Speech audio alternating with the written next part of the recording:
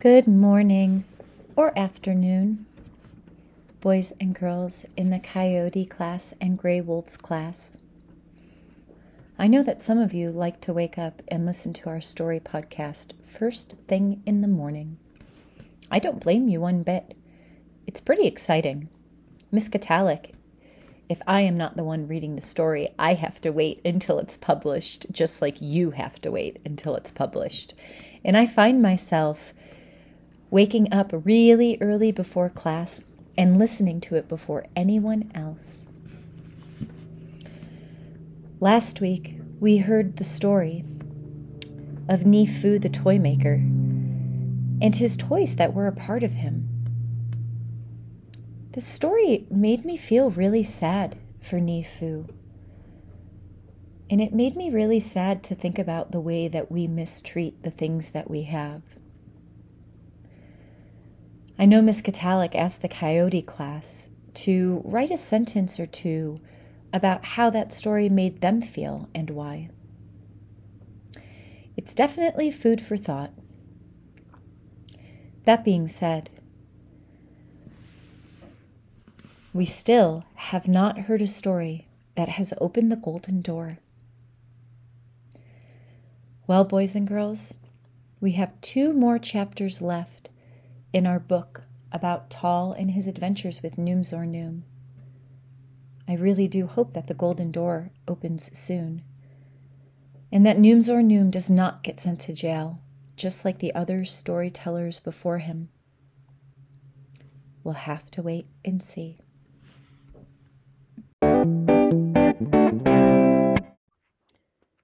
Bundapu was a thin little man with a hump on his back.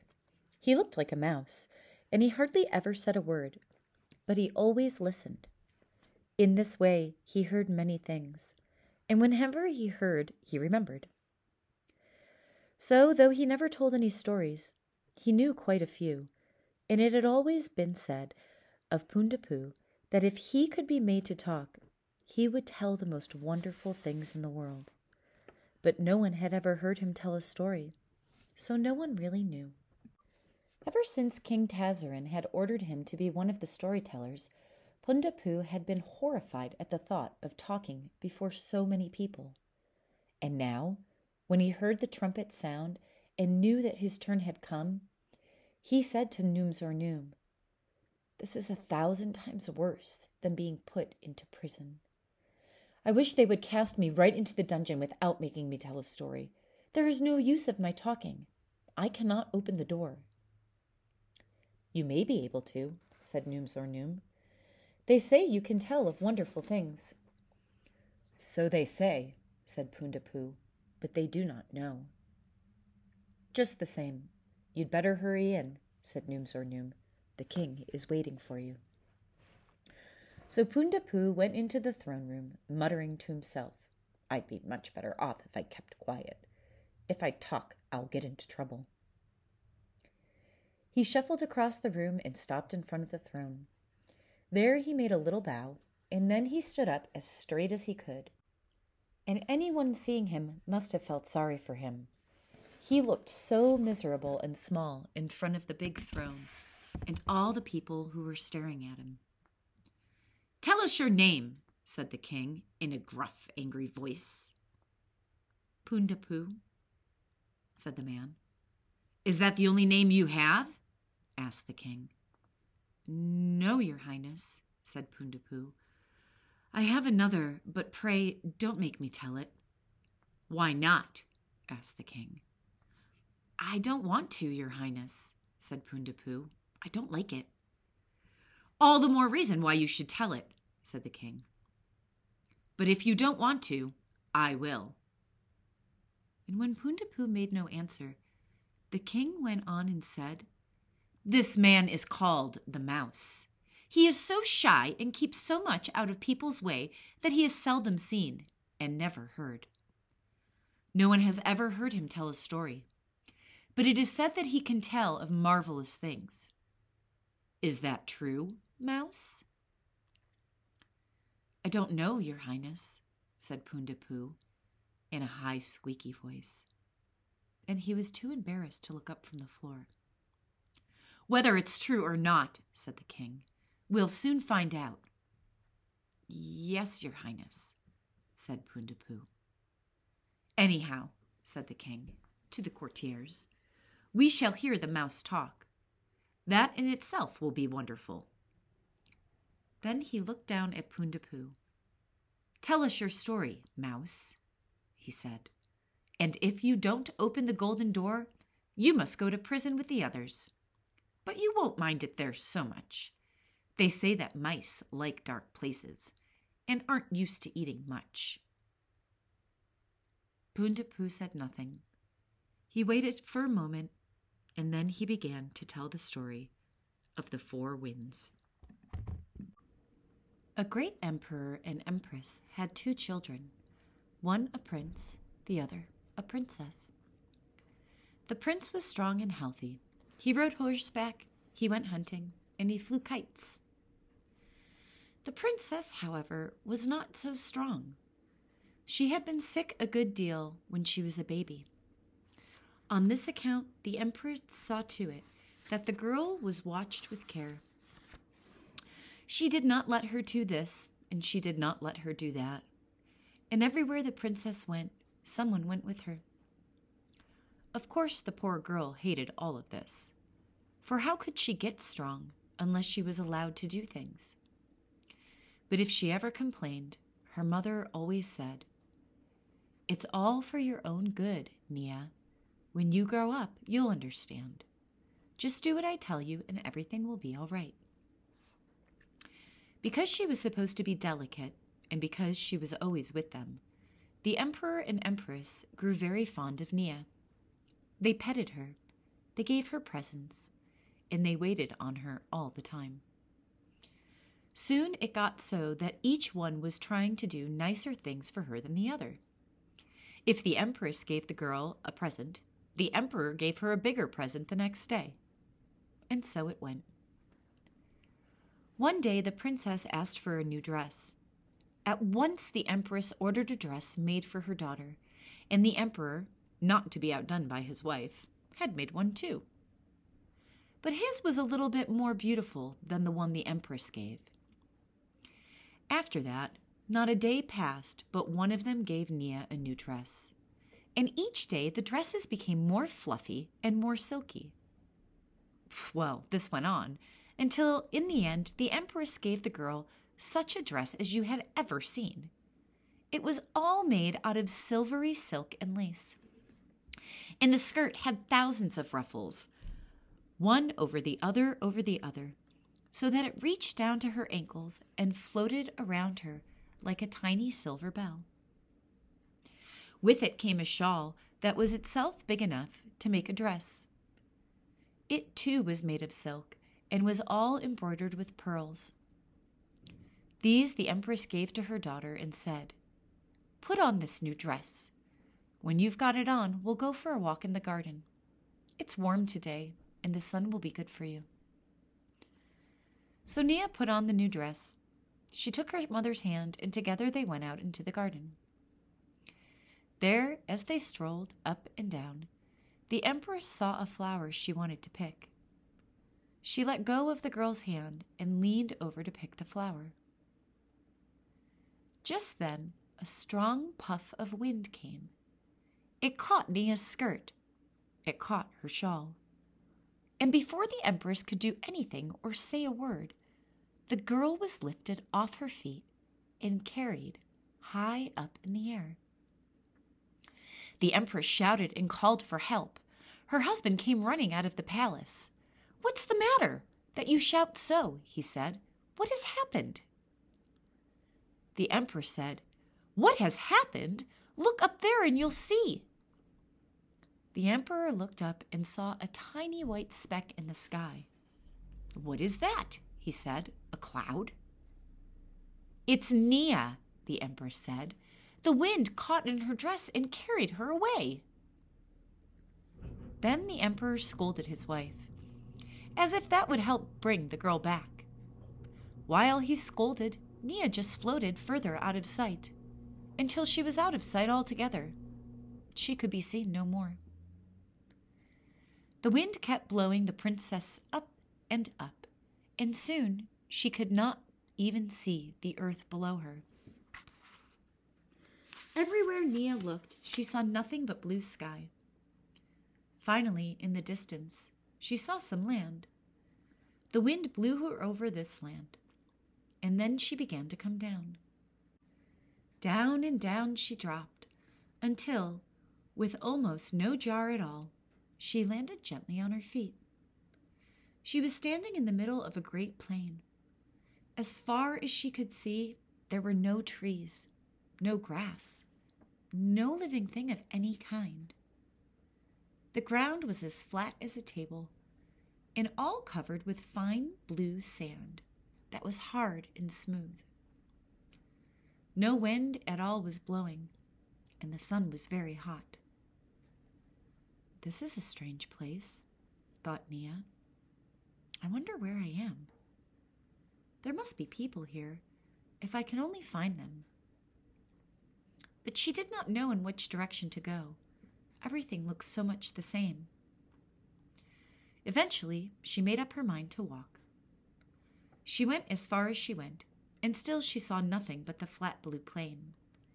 Yet she kept on going, until she saw what she thought might be a house.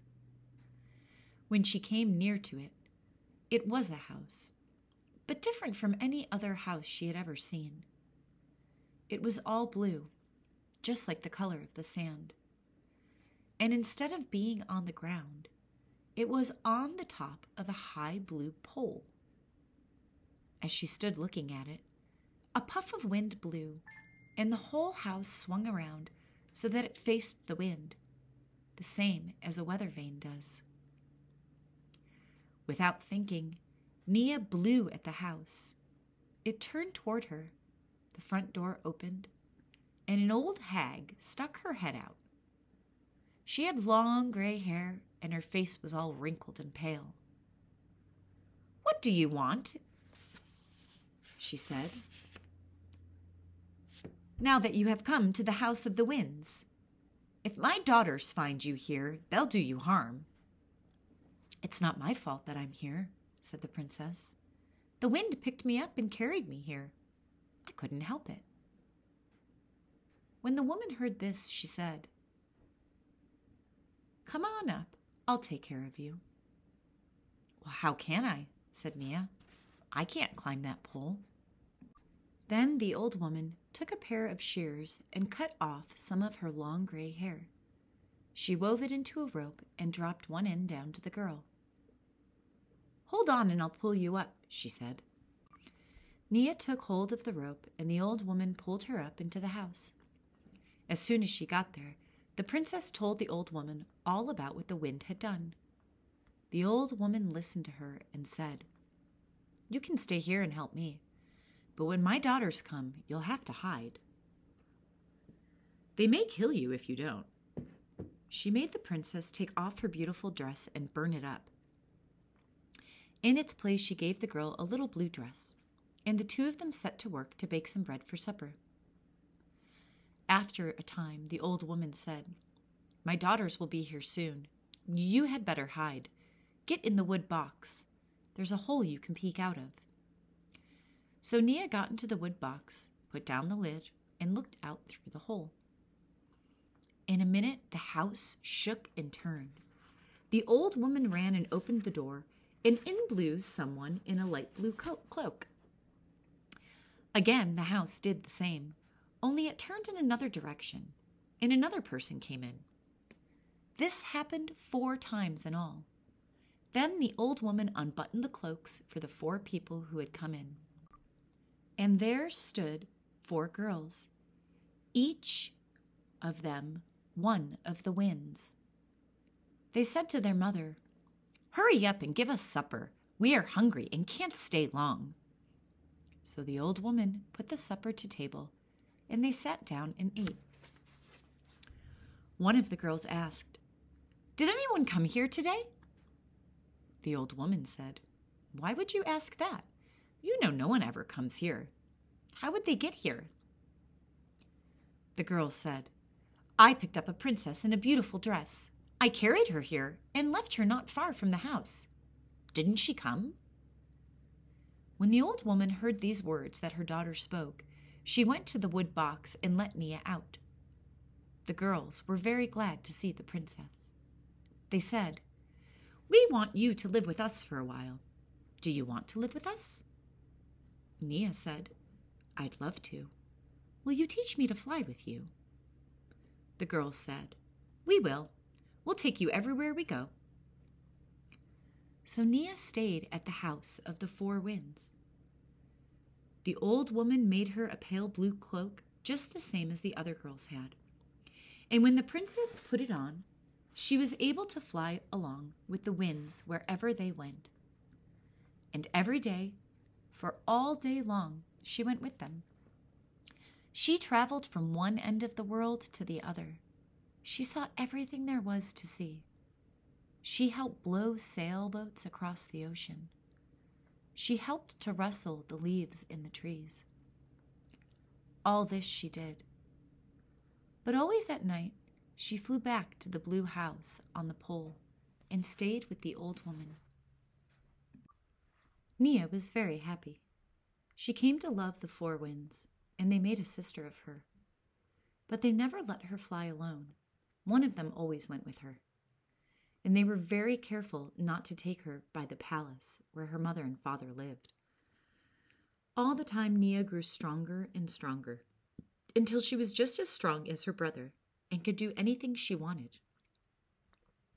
One day, the winds had left her at home with the old woman, and as she sat there, she was seized with a great longing to see her family. She wanted to fly by the palace and look at them. That was all. But none of the girls were there to take her. Even if one of them had been, she would not have done it. Nia thought to herself, "I can fly as well alone as I can with one of the winds. Why don't I put on my cloak and go?" She waited until the old woman was busy putting some bread in the oven. Then she jumped up and put on her cloak and was out of the house in a hurry. The old woman called to her and told her to come back. But Nia paid no heed, and she flew away from the blue land and went down to the earth where the emperor and empress lived. When she reached the palace, she saw her mother in the garden, so she swept down and flew by very close to her. Then she went and peeped in the window at her father, the emperor. While she was doing this, her brother felt the wind and ran out in the fields to fly his kite.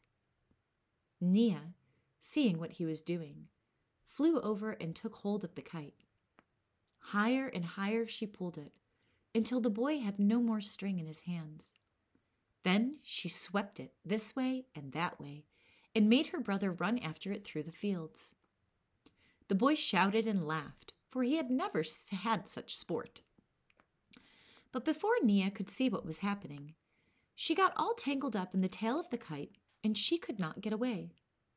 She struggled and pulled for all she was worth, but she could not break free. Then the boy began to pull the kite down. The harder he pulled, the harder Nia fought against him. So he called to his father and said, "Father, come help me. If you don't, my new kite will blow away." The emperor came running out of the palace and took hold of the string. The two of them pulled and pulled, and they did make the kite come down a little. When the empress heard them shouting and saw them pulling, she came and said, "What's the matter? Can't you two pull a kite down?" The emperor said, "Something has caught it up in the sky." The empress said, "Don't be foolish. What could catch it in the sky? Here, let me help." And then she took hold of the string and pulled. With a great deal of pulling, the three of them at last got the kite near the ground. While the other two held onto the string, the empress reached up and caught hold of the tail. The minute she touched it, Nia's blue cloak disappeared, and she fell right on the ground in front of her mother. So surprised were the emperor and empress that they could not believe their eyes. But Nia spoke to them and told them she was their daughter. Then she told them all about what happened to her. they said, "Where is your beautiful dress?" She said, "No one who does anything can wear a dress like that." And the emperor and empress were glad to have their daughter back. She was so strong and so well that they let her run and play with the prince. And never after that did they make her wear such silly-looking clothes. At the end of the story, the king said, "It's true the mouse knows of wonderful things. We have not heard such a story before. Surely it should open the door." But in spite of what the king said, the story did not open the door. The guards came forward and seized poor Pundapu and carried him off to the dungeon. But he did not struggle. He did not protest. He did not say a word. He only thought, "This is what happens to me for talking. I'd have been much better off if I'd never said a word."